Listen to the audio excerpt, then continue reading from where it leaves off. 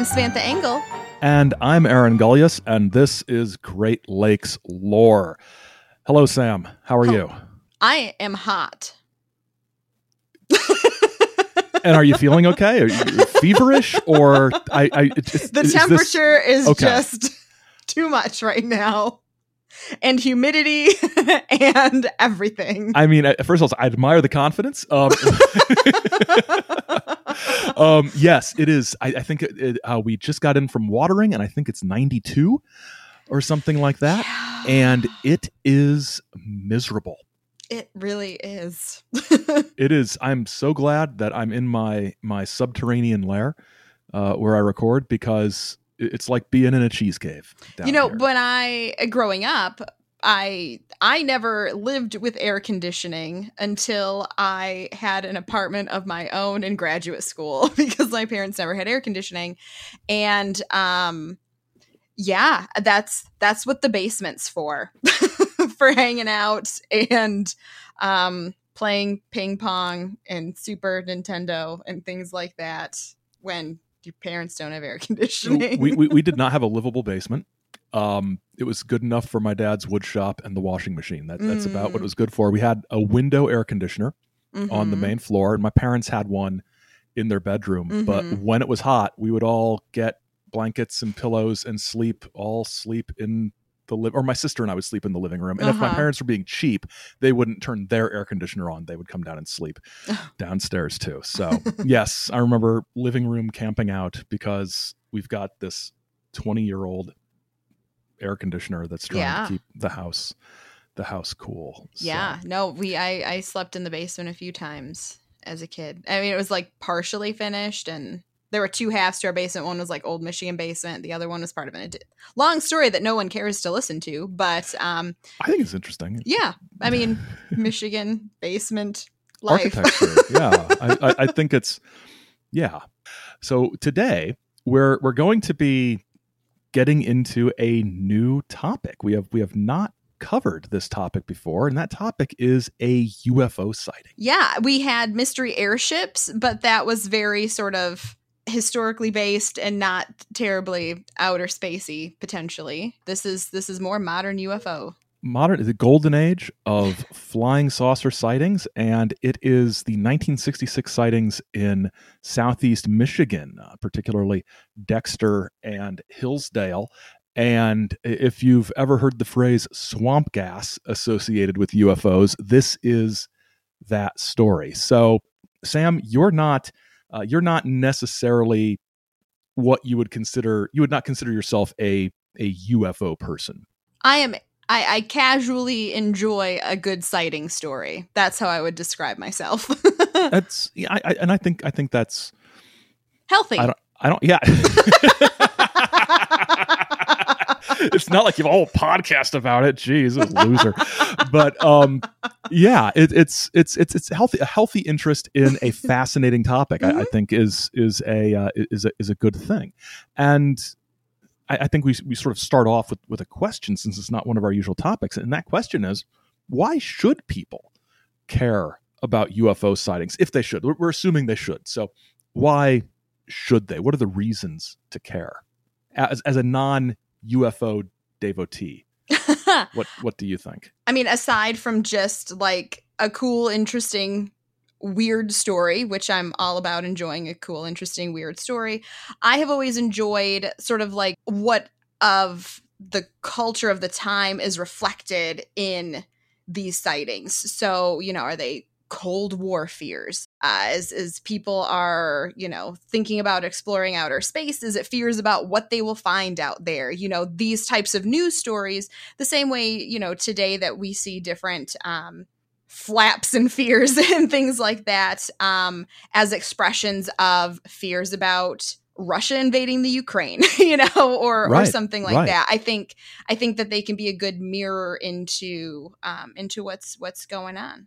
I think my answer is, of course, very close to what you would say. I think UFOs reflect those things. I think UFOs can sometimes, UFO belief can influence other things. And I think sometimes UFO belief, particularly as we get into the 60s and 70s and onward, I think the UFO thing is so tied up with the larger conspiratorial and conspiracy culture of the United States. There are government links, trust and distrust and things. Exactly, especially as we're getting into, what we're going to be talking about today.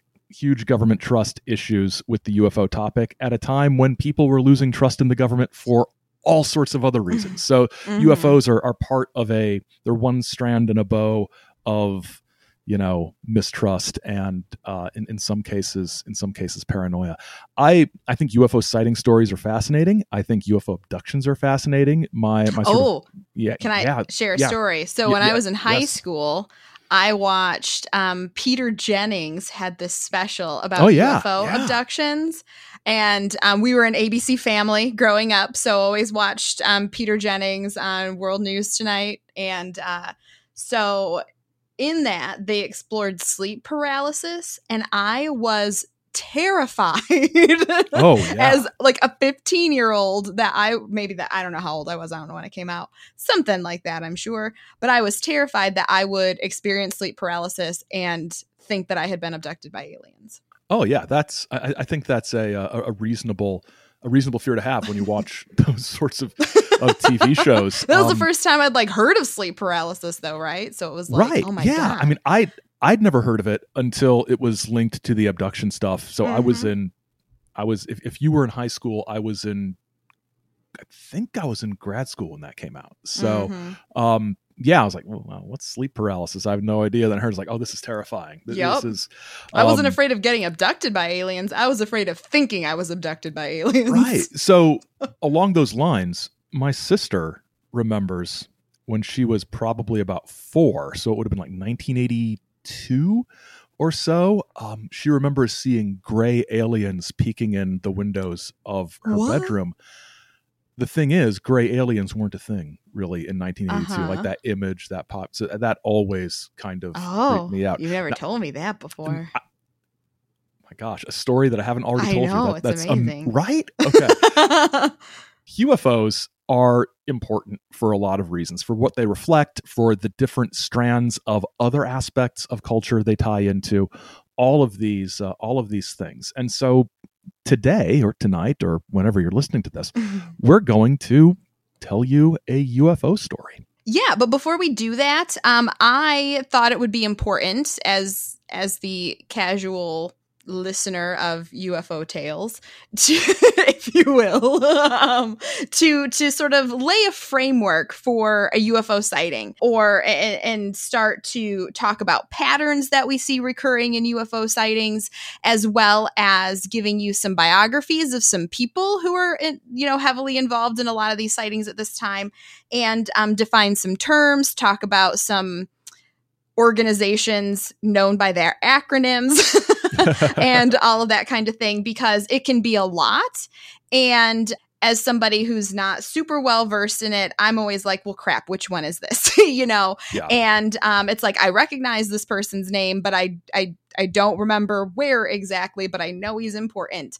And so as Aaron was filling in the outline, I was like, wait a minute, let's use this episode as kind of a primer on looking at, examining, listening to, enjoying a UFO sighting story.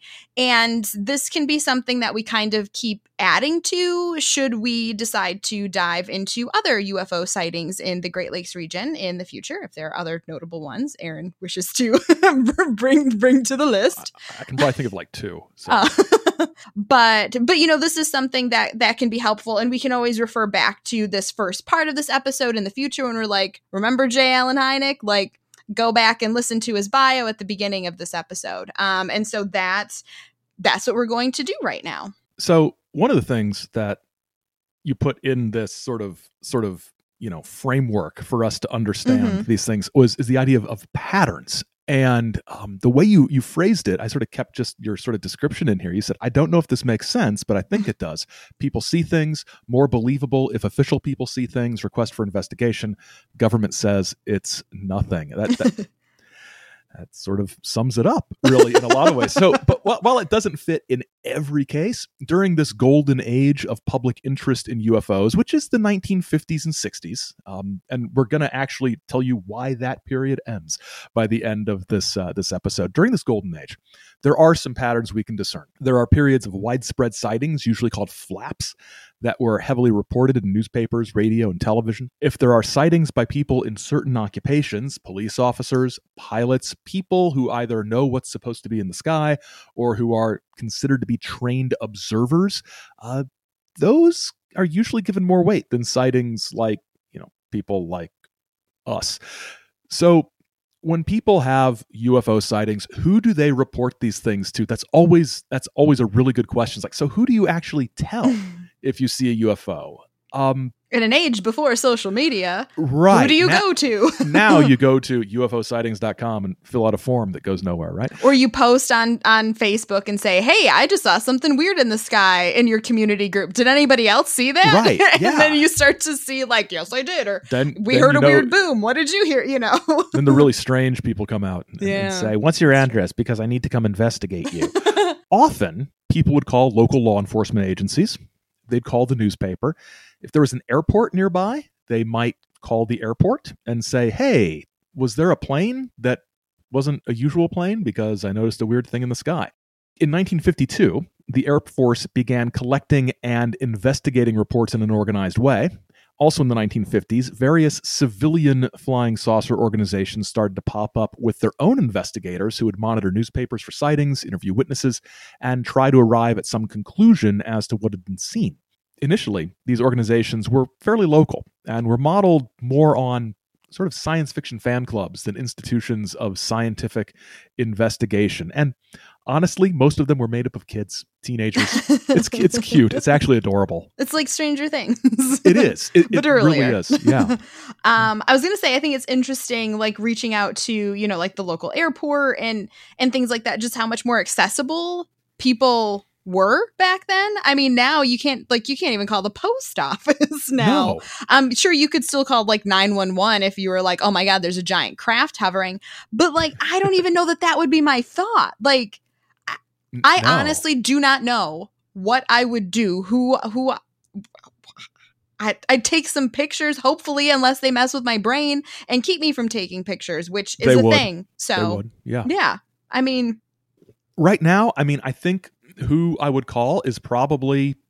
You call John Tenney. You have his number, right? I'd call John Tenney. I would call John Tenney down in Detroit and say, John, come investigate this. I will not pay for your gas. So in 1956, frustrated by what they saw as a lack of progress by the Air Force in solving the flying saucer question, a group of Washington, D.C. notables formed the National Investigations Committee on Aerial Phenomenon, or NICAP. This is an important one, NICAP. NICAP. Remember that. Soon, aviation and UFO writer Donald Kehoe would seize control of the organization, which is a story and a half in itself. And NICAP's approach would be typified by two things. First, hyping their serious scientific approach to UFO investigation, shunning anybody who had goofy, fun UFO encounters with guys in jumpsuits, which that's just awesome. But no, that's not serious for NICAP.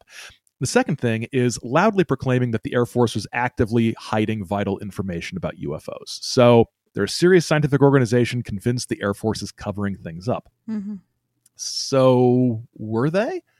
It certainly seems that part of the UFO sighting pattern during this time, as Sam pointed out when she sort of introduced this idea to me, is the Air Force basically saying, nothing to see here in response to UFO reports.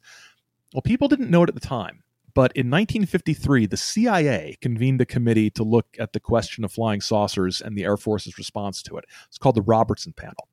And it's too much to get into here in detail, but the panel concluded that the Air Force should work to demystify the saucers and recommended that the Air Force reassure the public of the total lack of danger or strangeness from the objects. And they were to utilize the media, and they mentioned Disney by name, as maybe Disney can put some cartoons out there to tell people what you saw was the planet Venus or something like that.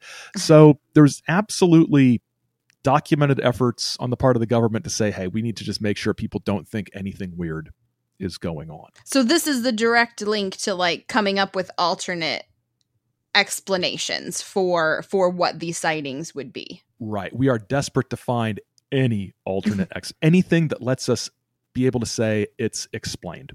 From weather balloons to swamp gas. Weather balloons, swamp gas, planet Venus. Yeah. Yep.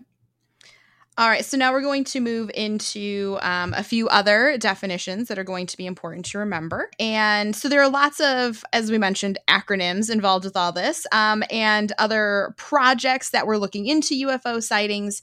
And for this episode, you need to know what Project Blue Book is. Project Blue Book was established in March of 1952 by the Air Force as a way to systematically investigate UFO sightings. So this is the dispatch the folks, they go out and look into what people are seeing, what's being reported. Blue Book had two basic goals. The first was to determine whether or not UFOs were a threat to national security. Seems important. They are the Air Force, so right. I want them doing that. The second was to scientifically analyze data from UFO sightings. Blue Book was not the first government attempt to explain UFOs. Prior to this, there was Project Grudge and Project Sign, and they were short-lived efforts that were largely hidden from the public. Blue Book, though, was relatively public-facing and lasted much longer, being discontinued in December of 1969. So it lasted from 1952 to 1969. Why did it end? We're going to get into that. So I should interject here. The question of who do you call for a UFO sighting? When Blue Book comes onto the scene, basically, if you called the police, if you called the airport, they would usually call the Air Force. And up until March of 1952, the Air Force would say, we don't look into that. But now there was somebody, well, there were like three guys in Dayton at Wright-Patterson Air Force Base whose job it was to sort of get these reports. So it's this link in the chain of getting the information to somebody. So while Project Blue Book was an Air Force project, it made use of civilian scientific consultants, including astronomer and astrophysicist J. Allen Hynek. And he's an important name to remember. He's the one who, like, if I'm hearing a story, it's like, oh, that guy, I've heard of him before. But why? What was it he did again? We're going to tell you right now. So Hynek received his PhD in the mid-1930s. He taught and did research at various observatories and universities, including the Ohio State University and Northwestern. He became associated with the Air Force's efforts to explain UFOs from almost the beginning, being asked to serve as a consultant for Project Sign in the late 1940s, as well as for Project Blue Book. He began his UFO investigating career as an avowed skeptic on the matter, but fought against the tendency within the Air Force and the news media to openly ridicule witnesses or mock the subject. And this is something that, you know, I mean, you can all imagine it right now. Like if you think of like Independence Day, like the movie, and, you know, everybody is, Randy Quaid is like the quintessential, like mocking figure of I'm not even forming these sentences right. I think you all know what I'm talking about if you've seen Independence Day, right? He is a figure of fun. Yes. For the media. Yes. Over time, though, Hynek's views on UFOs began to change, sometimes bringing him into conflict with the Air Force, which he believed was not devoting enough personnel or resources to Project Blue Book. In the early 1970s, after the closure of Blue Book, Hynek founded the Center for UFO Studies in Chicago, an organization dedicated to taking a scientific approach to investigating the UFO phenomenon. Hynek was one of the most publicly visible UFO officials during the 1960s heyday of UFO sightings and, arguably, one of the most significant figures in American ufology ever. So, J. Allen Hynek. And we're going to mention this book later on, I think, but I want to make sure you know about it now. There's a great biography of him by Mark O'Connell called The Close Encounters Man, which is just fantastic. And it's not just about UFOs. It's about his whole scientific career and life and everything. It's really good. And the Project Blue Book TV series that was on History Channel, if you didn't know, that was fiction. Okay, so that was fiction. Didn't know there was one. it didn't last long, but it was intended. Think of it as a historical X-Files kind of thing. And there was J. Allen Hynek was in it, but it was interesting. I thought it was fun. Some people complained that it wasn't accurate. It's like, it's fiction. It's not a documentary, folks. Right. So, looking back at our UFO sighting pattern idea, was Blue Book part of a UFO cover-up? Maybe. In order to accomplish that mission of demystifying UFOs and reassuring the public that they weren't a threat, Blue Book had a policy of heavily publicizing cases where there was a reasonably logical, boring explanation of what witnesses had seen, and burying or classifying cases that remained unexplained. And many of those cases that were unexplained remained hidden from view until they were declassified in the last few decades. And now you can read every Project Blue Book report. They covered about 12,000 or so cases they disposed of during the dozen or so years they were around. So, well, actually close to 20 years around. So you can read all those reports now. But sometimes when they would explain a case, it didn't go well. Their explanation was not necessarily plausible. And that was the case in Michigan in 1966.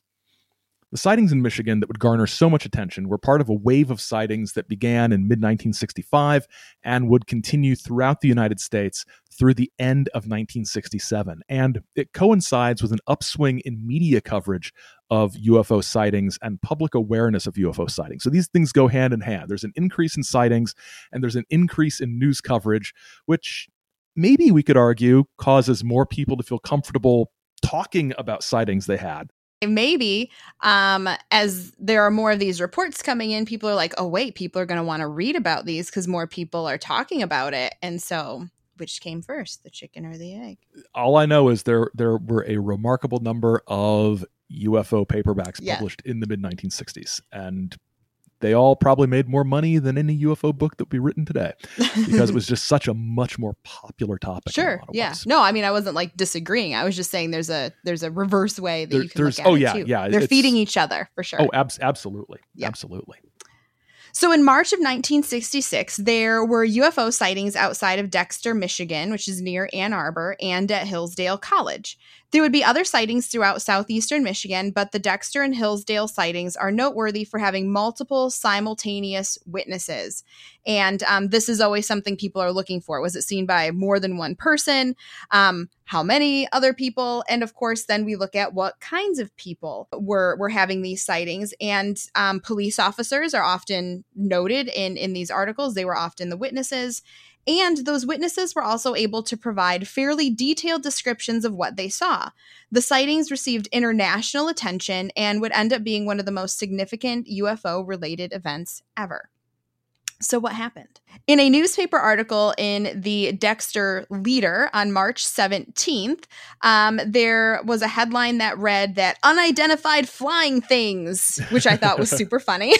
Yes, UFTs. Were spotted on March 14th, 1966 by residents of Washtenaw, Livingston, and Monroe counties.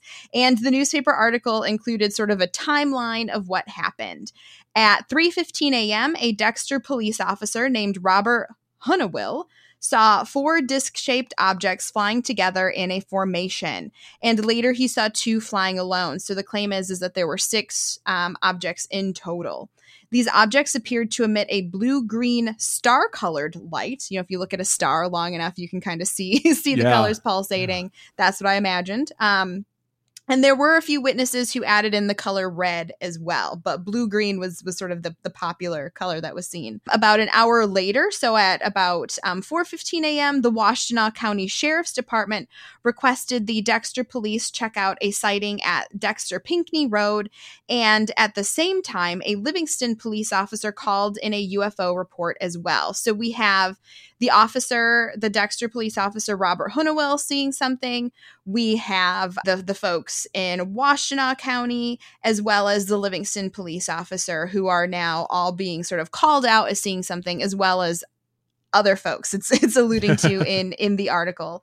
The Ohio police also received calls in the wee hours of this morning reporting some strange things in the sky. And by 5:30 a.m., the police had received 11 calls from the Dexter area about these UFO sightings. So that's, a fairly decent number for one area. And then if you think about how it's spread out into other counties as well, who had reported seeing things. And the article did also note that folks at the Selfridge Air Force Base gave no clues as to what the object might be. So this was just the first report. So remember, this happened on March 14th and was reported on March 17th. Then, on the night of March 20th, Frank Manor spotted a UFO as well. After a call is received from local resident Frank Manor, Officer Robert Hunewill is dispatched to his residence to investigate claims of a UFO sighting. Hunewill was sent, an article from the Dexter Leader notes, because he had spotted the objects in the sky previously. But I love this. On his way out, he picked up his wife to show her what he saw. Like, hey, honey, remember that weird thing I saw? Like, get in the car. We're going to go look at another one. That is, and that's one of the things about these sightings is that it turns into like this local event, and you will have people just like getting together in groups to look for the flying saucers. But I think it's funny because it's like official business, but he's like, you have to, like, I imagine he's like, you have to believe me. Come with me. I'll show you. Hunewill reported, quote, the objects as having red, white, and blue lights, no motor noise, having an appearance of coral rock, and one was either on the ground in the marsh near the manor home or hovering just above it. He did also add that there were some reports of the crafts having antennae, windows, and that it hovered over his car, but all of those reports were incorrect. So clearly he's saying, this is what I saw. That is not what I saw, which I feel is always one of those little things that adds credibility. It's not just like this fish story that keeps growing, at least from this source, it's not. He noted that there was another strange object that passed over Dexter, but when the deputies shined their spotlights on it, the object turned off its lights and it disappeared. 14 people reported strange sightings to the police that night. And Frank Manor and his 19-year-old son were certain that they saw the object at 500 yards. Which isn't close, but isn't super far away. I have no concept of... my spatial skills are absolute crap, so I couldn't tell you what 500 yards would be like. I sort of picture like 5 football fields sort of stacked. Oh, true. Yeah. Yeah. Not stacked, but lined up, sort of linear. I'm gesturing linearly. Yeah, I'm really good with spatial dimensions. Well, good for you. It's one of my few talents, Sam. Let me have this. One thing I want to say is, who says I don't have any self-confidence or self-esteem? My spatial skills are great. Spatial skills are great. I can tell how big things might be. Going back to this idea that the officer said, look, this is what I saw. You're seeing these stories that it was this, or that. That's not what it was. If you Google Michigan 1966 UFO sightings, we'll put this photo up on social media, so take a look at it. There's a drawing from one of the police officers based on what witnesses said they saw, and it's very clearly not just a light. It's sort of a spaceshipy looking thing, and you sort of have Hunewill saying, there's no antenna, there's no motor noise, it's not like sitting on top of my car. So he's being very straightforward that I saw a weird light. So Frank Manor first saw what he thought was a falling star around 7:30 p.m. But when it reached the tree line, it stopped and turned on blue and white lights and hovered over one spot. He said the object was pyramid-shaped, and in addition to the lights, had yellow heat waves radiating off it, which is an interesting detail. His son then approached and called out, and the lights went out and it was gone. It later reappeared over a nearby valley. So Mrs. Frank Kramer said she didn't see anything that frightened her, but instead reported seeing 3 low-flying airplanes. So something in the sky that was a little off, but she clearly recognized them as, these are airplanes, they're just way too low. So another kind of variation in what people are seeing. The Washtenaw County Civil Defense Director was withholding comment until he saw the objects himself. Sensible. He went out to the Manor home around 9 p.m., but saw nothing over the course of 2 hours. Hours. Okay. Okay. I left a word off of that piece of Days, the outline. nights, okay. Months. He was there for months and never saw anything else. Nothing happened. They wondered why this guy just suddenly moved in with them. I think we're going to leave that in as an example of what happens when we record, folks. Sometimes words just aren't there. Yep. So a March 22nd newspaper report in the Traverse City Record Eagle noted another sighting downstate. So Traverse City is in the north. This is all happening down south. The county civil defense director, William Bud Van Horn, and 87 co-eds, which is a word we don't use anymore. A co-ed, just so you know, refers to a woman who is attending college. So if you're young, in fact, if you're even older than I am, you've never used the word co-ed except in quoting old things. Yes. So 87 women who were students at Hillsdale College claimed to have seen an eerie, hovering, flying object settle in a swampy hollow near a college dormitory Monday night. So Bud Van Horn said that he watched the object through binoculars for 5 hours, which is a while. Well, he's surrounded by young college girls. I feel like he's just like, I'll just hang out here and watch this UFO. I will take one for the team and just stay here among these women in their early 20s with my binoculars. This is I'm set There's for nothing the night. creepy at all about this scenario. No, not at all. So the article stated that the Air Force was calling in J. Allen Hynek. It's a little more complicated than that, as we'll see, but that's how it was reported. They're calling in J. Allen Hynek like a superhero, who was then, at that point, the chairman of the Dearborn Observatory at Northwestern University and special consultant to the Air Force's UFO study program. So I just want to say, as somebody who knew less about this, that I was like, wow, they're even talking about the Air Force's UFO study program in this newspaper article. Because in my mind, it's all secret. And you know what? That's the impression we get. If you've seen the news lately about UFO stuff, that there's hearings in Congress and that there's an office in the Pentagon, and most people haven't because most people don't care, but UFO people, right? UFO, I don't care either. If there's not guys in jumpsuits coming to have a flying saucer, it's not really on my radar. But there's this sort of historical sort of black hole in our memory that for 17, 18 years, the Air Force had a very public office that investigated UFO sightings that was mentioned in newspapers. And do you know what? I'm gonna blame two things from pop culture on this all being so secretive. The first is the X-Files. Yeah. And the other is Men in Black. Yes. Yep. I think those have led me to believe, although they shouldn't lead me to believe anything, but that if the government were doing anything, it'd be like so secretive you'd never know anything.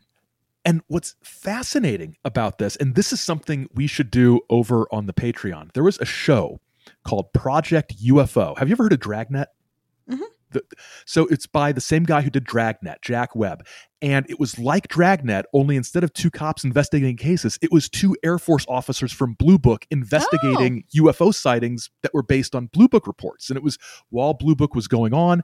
And it's a neat show. There's one where a nun sees an apparition. It's pretty cool. But yeah, it was, and that was on TV. So then there's this sort of like X-Files-ish, X-Filian sort of curtain drop down that sort of, renders everything secret. It may be more complicated than that, but I like what you said. So let's just blame X-Files and Men in Black. I'm perfectly fine doing that.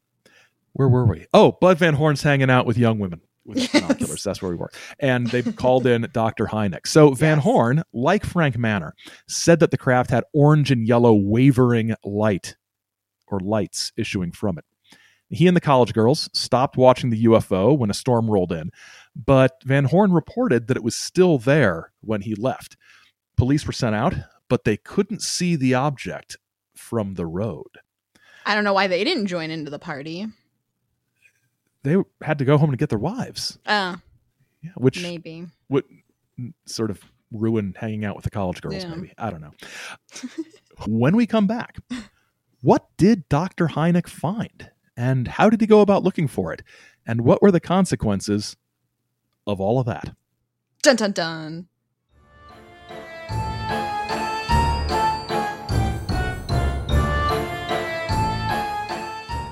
next time.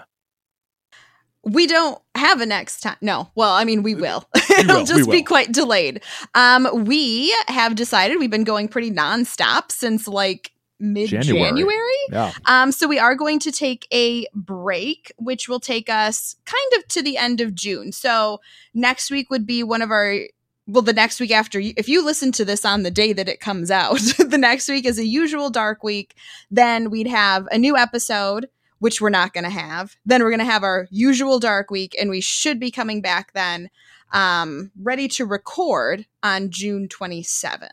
Yes. Correct. So, which means you will hear us in July. So I guess, yeah, for the rest of rest of June. We're recording this in May, but this won't. It is be the out 31st of May, though, so it's this weird sort of counts. Moment of when even are we in time? We're in a liminal zone that is the cusp of June. We're on the cusp of June, I think is the technical way to say it. So yeah, we're taking a little break in June. June is a remarkably busy month for a whole lot of reasons. Mm-hmm. I might be going on vacation, and we're having people visiting. And it's just it's crazy. So, and like Sam said, we've been going. Yeah, we need to sort of sit down and get a new run of topics in order, because things always work best when we actually have a run of topics that we're going to pull from.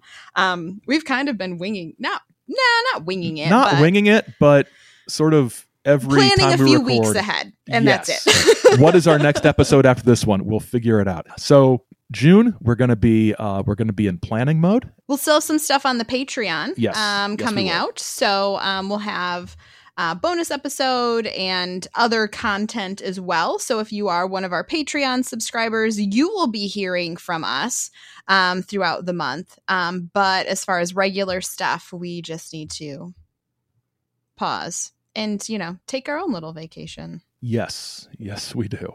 So did you want to tell them any more about the Patreon? I can, yes. Okay, so for those of you who do not know, we have a Patreon, and it is it's Chizo Media, so patreon.com/ChizoMedia. It is a Patreon for both Great Lakes Lore and Aaron's other podcast, The Saucer Life. And we have 2 different tiers available that provide different benefits, ranging from early access to episodes. We post wrap-ups after, our regular recordings. There are bonus episodes, field trip stuff, blog posts, a whole slew of different types of content that you can hopefully enjoy if you want more of us in your lives. And frankly, I don't know why you wouldn't. So no, absolutely not. So you can check out our Patreon and see if one of our tiers is right for you. And you can follow us on social media at Great Lakes Lore on Twitter and Instagram. And I think it's Great Lakes Lore Podcast on Facebook. So we're in all of those places. Our website is greatlakeslore.com, where you can find old episodes, which you can also find in your podcast app. You can go and read the show notes and look at pictures and things at the website and find other information about various things. So you can check us out in all of those places. And my birthday is coming up from the day that we are recording this. So if you listen to the day that if you listen to this the day it comes out on the Patreon, which is Friday, June 3rd, that is my birthday. And as a birthday present, you should go to iTunes and rate us and leave us a review, because that helps in magical algorithm-y ranking type things. And that would just be a really nice thing for you to do, I think. Folks, it's the most cost-effective, joy-delivering so birthday much joy. Present you could possibly. We've been stagnated at our number of rates and reviews, and a new one would mean an awful lot to me. And we're tapped out on relatives to leave reviews. Yes. So. I've been told in no uncertain terms to stop bugging my uncle. So. Anything else? No, I think we can get back to the show.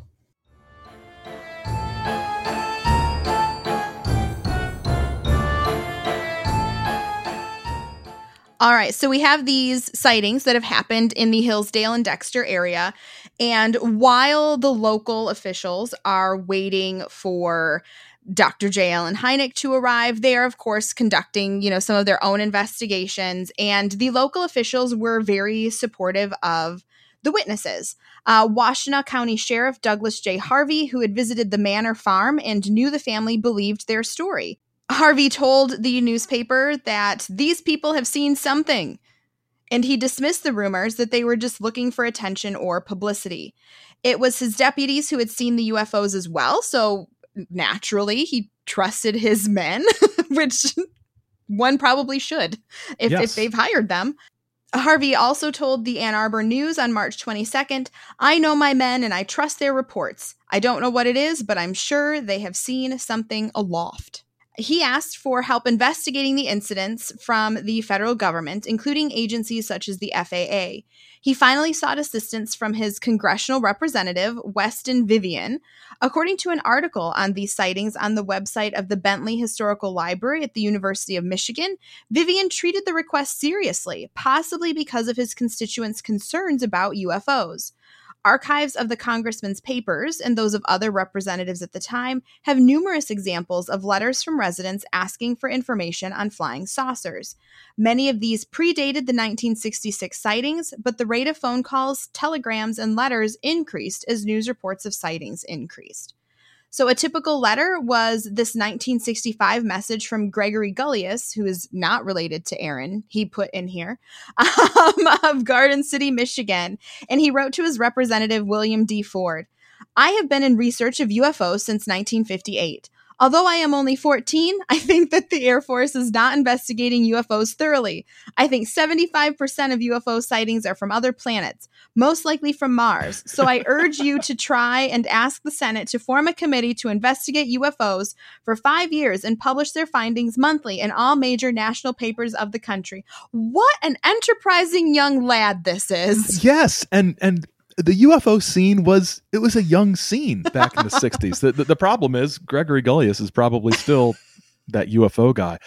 If you're out, Greg, if you are listening, we would love to have you on the show. Seriously. But I just thought this letter was adorable. It is adorable. I mean, he even had a plan, like for 5 years, look at all of them, publish everything, we'll find something. Right? I mean, this isn't just ask the Air Force to tell us what the flying saucers are. It's like, this is what I think they are, but I think we need a serious long-term study. This is, 75% are from other planets, most likely from Mars. I love also, that. If he wrote this letter in 1965 and said he'd been researching since 1958, he was 7 then. Yeah, isn't it cute? I mean, I'm just imagining, I'm imagining 7-year-old me, being like this kid, because I was absolutely reading books about UFOs when I was like, a little kid. Mm-hmm. Eventually, Project Blue Book did come to investigate the sightings in Michigan as a result of the publicity surrounding the event, rather than any particular request from an official. Mark O'Connell, who wrote that biography of Hynek, explained that officials at Blue Book claimed to have received no official report of the case, which would enable them to investigate. They were forced to jump in due to requests from higher levels of leadership. As the head of Blue Book, Major Hector Quintanilla, reportedly said, quote, "It's the Pentagon, doggone it. All 3 networks are talking of nothing else. The brass is having a fit." So basically, these sightings were in the news nationwide. And the Pentagon's like, don't we have people to look at this stuff? And the people are like, I guess we should go. So Hynek headed for Michigan.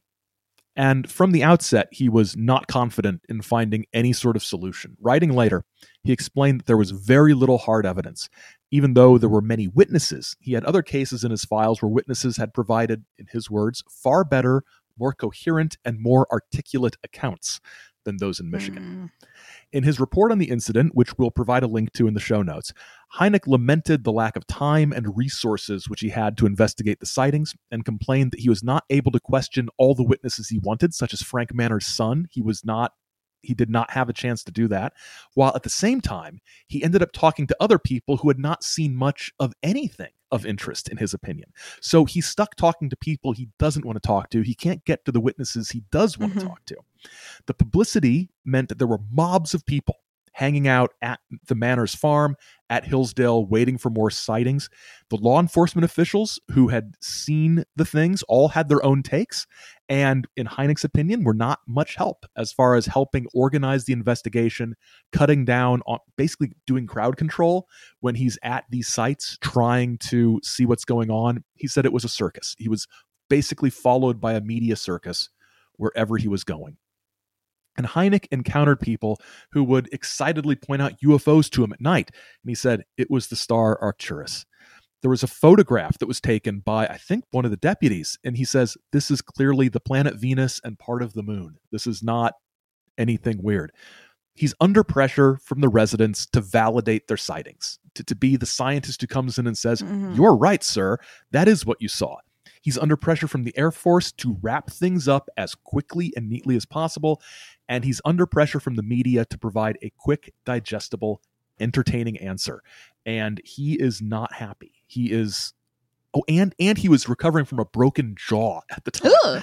So he's in pain. He has no help. He's here by himself. It's a mess.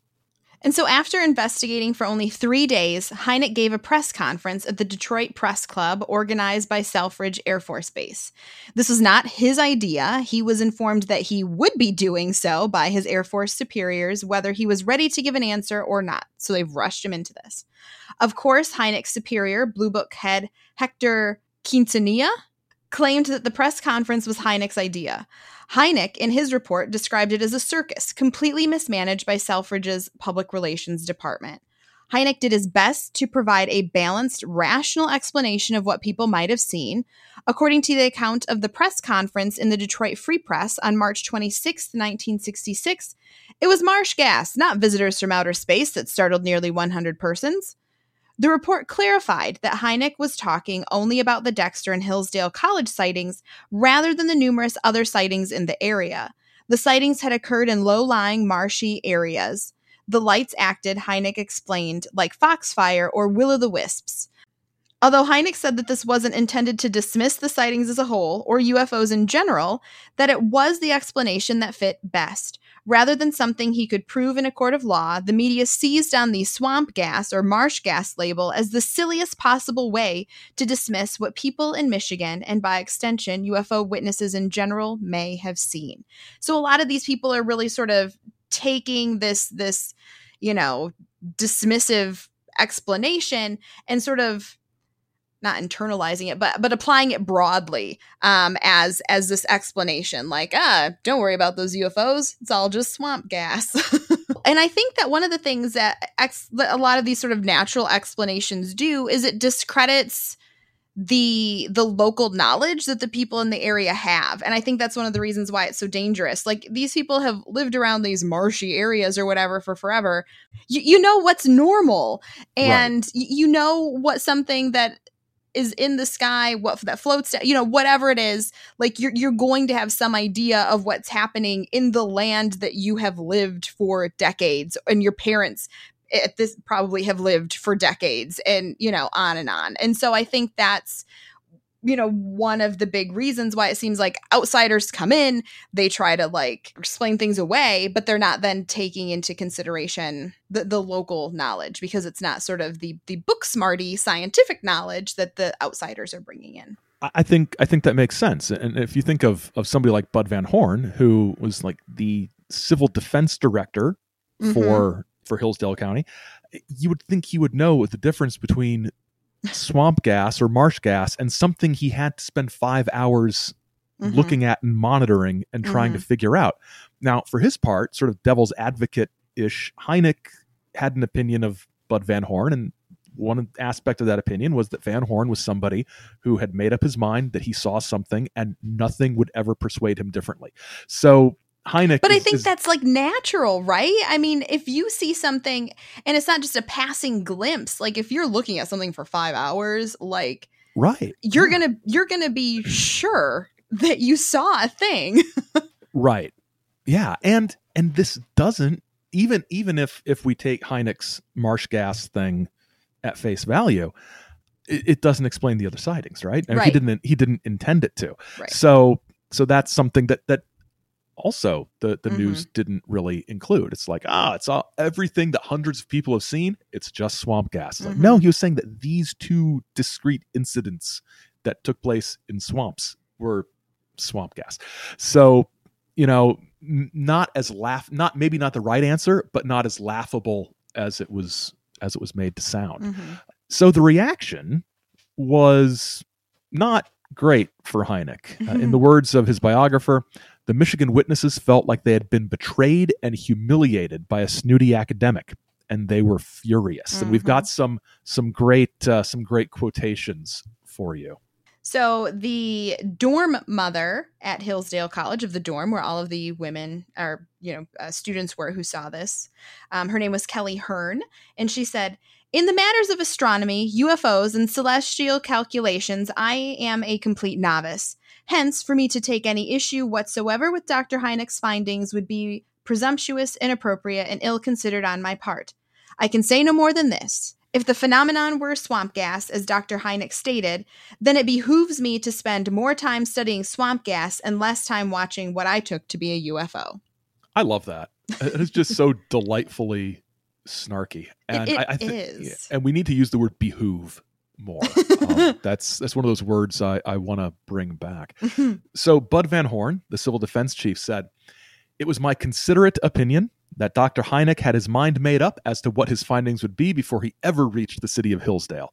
I also observed that his main line of questioning was relative only to that which would fit the marsh gas theory." So Bud Van Horn had about the same opinion of Hynek as Hynek had of Van Horn. So two very stubborn men. But also interesting that he notes that he didn't interview everybody, but Hynek also felt like he didn't get to interview everybody. So that's like, they're seeing it, but just, he's not, Van Horn is not understanding it from what was actually going on behind the scenes. I think a lot of these people expected there to be a massive team of investigators coming out, and it was just a guy, and, right. And so, yeah. Sheriff Harvey said, "With all due respect to Dr. Hynek, I'm not ready to accept this weak excuse of gas from marshes." I like that. And Frank Manor said, "I'm just a simple fella, but I seen what I seen, and nobody's going to tell me different. That wasn't no old foxfire or hullabalootion. It was an object." Hullabalootion is fun. Another word. And I thought that would trip up the spell checker, but it did not, which means it's a real word. These sightings in the spring of 1966 had garnered enough attention to pique the interest of NICAP, unsurprisingly, led by Donald Kehoe, both of whom were mentioned in the beginning of the episode. Remember, NICAP wanted more investigation into and serious attention for UFOs. And an April 3rd, 1966 article in the Detroit Free Press listed the Michigan sightings, as well as a few others, as a sign that more people were noticing and taking these things seriously. So this is a turning point where the news is saying, look, maybe there is something to all this. Maybe it isn't just people who said they met guys in jumpsuits and a bunch of faked photographs and things that, bumpkins out in wherever are claiming to see. Maybe there's something that we need to look at more seriously. So what is the significance of what happened here in southeastern Michigan? Members of Congress, particularly Michigan members like Gerald Ford, were flooded with letters demanding more thorough investigation of UFOs in the wake of Hynek's dismissal of the Michigan sightings. In a March 28, 1966 press release, Gerald Ford called on the House committees on Armed Services and Science and Aeronautics, urging them to investigate the UFO subject. The release said, "Ford is not satisfied with the Air Force explanation of the recent sightings in Michigan and describes the swamp gas version given by astrophysicist J. Allen Hynek as flippant." So even Gerald Ford, who is not yet president, of course, is sort of giving Hynek a hard time about this. What ends up happening are congressional hearings in April, May, into the summer of 1966. Hynek testifies, Major Quintanilla testifies, and the result of all this is that at the close of 1966, a new initiative is launched to survey the UFO sightings that had been collected by the Air Force. Not by the Air Force, by civilian scientists. And it's usually called the Condon Committee and was run by the University of Colorado. Its conclusions, a few years later, UFOs were largely identifiable and not interesting enough scientifically to pay much more attention to. They are not a threat. They are not a danger. As a result of this report, the Air Force says, well, who needs Project Blue Book? And Project Blue Book ends in 1969. This is, until relatively recently, this is the end of the Air Force publicly saying openly, we're interested in UFO reports. Because after this, it was, we have no interest in UFO reports. That was the standard answer. If you were to ask anybody from the Air Force about UFOs. We have no interest in UFOs. We had, and they would cite this. Scientists looked at it, and there's really nothing to see here. The Condon Committee is a much bigger story than this, of course, but for our purposes, why are the Michigan sightings significant? Because it leads pretty directly to the end of Project Blue Book. And I forgot, I wanted to mention this at the very beginning of the episode. But this is not meant to be like an exhaustive look at all of these different pieces that are involved inside of this. And actually, Aaron had put much more into the outline, and I kept cutting back things. So if you take issue with anything here, don't assume it's because Aaron doesn't know things. It's because I'm the time warden here. I was getting a little granular with this stuff, and well, I know what it's like when you know a topic so very. If someone said, "Hey, let's do a podcast episode about Thomas Jefferson," I'd be like, "Hot dog, how long do we have?" So, but yeah, I just wanted to say that if any of our listeners out there get a little poo-pooey with anything potentially glossed over, it is my fault. So we've got some questions to think about as we sort of summarize what we've seen here, and you had a really good one that I thought was interesting. Yeah. So I mean, just kind of, I think at a surface level, it doesn't really look like this story is a Great Lakes lore topic, right? So are these UFO sightings, whether they happen here in Michigan in the Great Lakes region or anywhere else, are these lore? Are these part of folklore? Yes, no, why not? I have thoughts, but I thought, Aaron, since you do both shows, what do you think? And then I think it is. I think it's, if it isn't, then neither is something like the Rattle Run murder, because both are stories with verifiable facts that we pulled out of newspapers and put together in a coherent narrative. There's no supernaturalness. There's no, even with the Rattle Run murder, there's not a lot of like urban legends surrounding it, not like Dudgeon Swamp, where there's all sorts of stories that spring up and things like that. So I think it's lore-ish in the sense that swamp gas, the phrase swamp gas, the swamp gas explanation becomes kind of a touchstone and a symbol for an entire perceived attitude of the Air Force toward UFOs. Even when the actual facts of the story get lost, we've got this core of something that helped fuel the assumption that would just be sort of assumed as true, that the Air Force is actively ridiculing, dismissing, covering up sightings out of a desire to keep some big secret they don't think we are ready for. So I think there are elements of this that have fueled parts of the ufology folklore as it's existed from the 1950s up through the present. So I'm going to get deeper. And in agreeing that it is appropriate for a show on lore and legends and things, because I think that these, I think the reason that on the surface they don't look like lore is because they're so modern, right? And you've got modern technology, you've got modern things happening, modern ideas about space and whatever. But I would argue that sightings of things in the sky, lights in the sky, all these things are things that have been happening for a very long time, but people in the 20th century and 21st century are interpreting them through a lens of 20th and 21st century science and technology. And so things that people in, 300 AD would have been like, it is the god who is, shooting bolts of light or whatever, or stories of fae folk or whatever it might be, they're just being interpreted now through a modern lens. Of course, maybe they are extraterrestrials, who knows, whatever, but these types of things, the way that we're telling a UFO story is just a modern way of explaining the unexplainable, which people have been doing for thousands of years. And that's something, and that point of view, sort of linking modern ufology with ages-old folklore. One of Hynek's associates, a French guy named Jacques Vallée, would write a book called Passport to Magonia, which not too long after this. It's on my list of things to buy for myself for my birthday. You know what? I will. You should. It's a good book to have around. It's a little much to sit down and read because it's story after story after story after story. But yeah, I think that's an important point to make. Is that we are taking things and we are technologizing them. You know, we're viewing them through the lens of our own.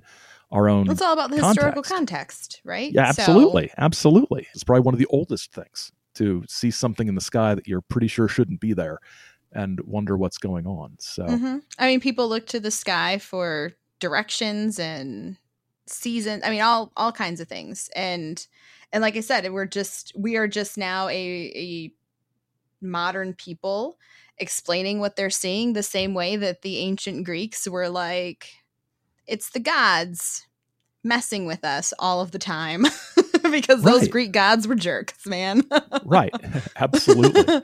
Absolutely. So are UFOs folklorish? Absolutely. Yep. I don't think there's any question whether it's establishing these connections to ancient folklore or developing the new folklore, the new sort of self-contained ufological. Yeah. And I also wanted to throw that question in for, potential listeners who are like, maybe not, I know more about sort of traditionally accepted as folklore type things, I guess, if you will, than this. So for anybody who is more into that, like, this is just that in the 20th century. So.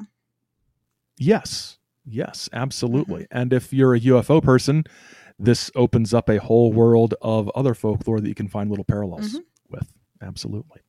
So another question, we sort of talked about this at the beginning. How much are waves of sightings fueled by media coverage of sightings? And can we ever know for sure, where the chicken and the egg thing comes from? Are there just a whole lot of people out there having sightings who are just keeping their mouths shut until they see 10 other people talking to the media or to the police or to the Air Force? Or is it, is there something there? We've seen this in other episodes. Is there a mass hysteria? Yeah, I was going to say, I think that is a common theme. I was waiting for you to get done asking the question, but you kept asking it in the same way over and over again. Yeah, I did. But I think that's a common theme that we see. And of course, it's common with any of these types of things because, that cover stories of the paranormal and stuff. But the newspaper and the role of the media is always something you have to be aware of because it's back then and today influences so much public opinion. It influences the way we do everything. And it was designed to influence the way that we do everything from the very beginning. That's what media was supposed to do. And so whenever you have a story about a sighting or, whether it's Bigfoot or Dogman or the Mad Gasser or whatever, the media is going to play a huge role in how it's treated, how it's interpreted, how people are going to perhaps buy into or react against what's going on. And I don't know that you could know the answer, but it's something to be cognizant of. And I think at the same time, on the flip side of that, we've got to be careful not to sort of lean too heavily on the media for sure. Sort of explanation, because I think there's the danger of dismissing an experiencer's experience. Like, well, you may have thought you saw something, but let me tell you about mass hysteria. There's a danger of people who are trying to explain things away, of dismissing those experiencers. And the more time I spend with any of these topics, not just UFOs, but cryptids or ghosts or whatever, the less I care about explanations. I really don't care about explanations. I want to know what people have experienced, and I want to know how it's affected them, and I want to know how it's had an impact on their life and what they come away from it with. And so that's sort of where I come at it from. The explanation matters less and less to me with each passing year. Yeah, well, yeah, I think for sure as us looking into it now, trying to understand, like, I don't go into something like this thinking, boy, I can't wait to get to the bottom of this. Yeah. The media is just one piece of the puzzle, but when you're looking at the time, or when you're thinking about the people who are living through it and how they could have reacted to what they were seeing, I think that's absolutely. But it was funny when you said you care less about explanations. It reminds me, so like I love watching horror movies, but I would say 90% of horror movies screw up the ending because they explain it, and I don't want the explanation. I don't want to know all about the getting to the bottom of the ancient curse, or like the grand resolution at the end. That's where it always falls apart for me, because I just want the scary story. That's what I want. I want the scene to close on like some bloody traumatized survivor, and I don't know what comes next, and I don't know what happened, but I am freaked out. I don't want the closure. Like the closure, right? Like, right. I don't know. Like it takes all the adrenaline and the scary out. Right. It sort of, and it imposes the sort of traditional, rising action, climax, falling action structure on a story that isn't served by that kind of structure. Yeah, absolutely. I hadn't really thought about it in those terms before, but I think that's why I like some of the found footage horror films, because unless they try to turn it into like a more traditional narrative, which some of them do. Yeah. But I like that because it's like, oh wow, the movie ends when the camera gets smashed. Right. Right. We don't know what happens. Or, yeah, absolutely. Yep. All right. Do you have anything else? I do not. Thanks for listening. Swamp Gas and UFOs was written and produced by Aaron Gullius and Samantha Engel. Our music is by Raphael Crux. Great Lakes Lore is a Chizo Media production. Chizo Media, our heart is with the space people. Until next time, don't get lost in the lore.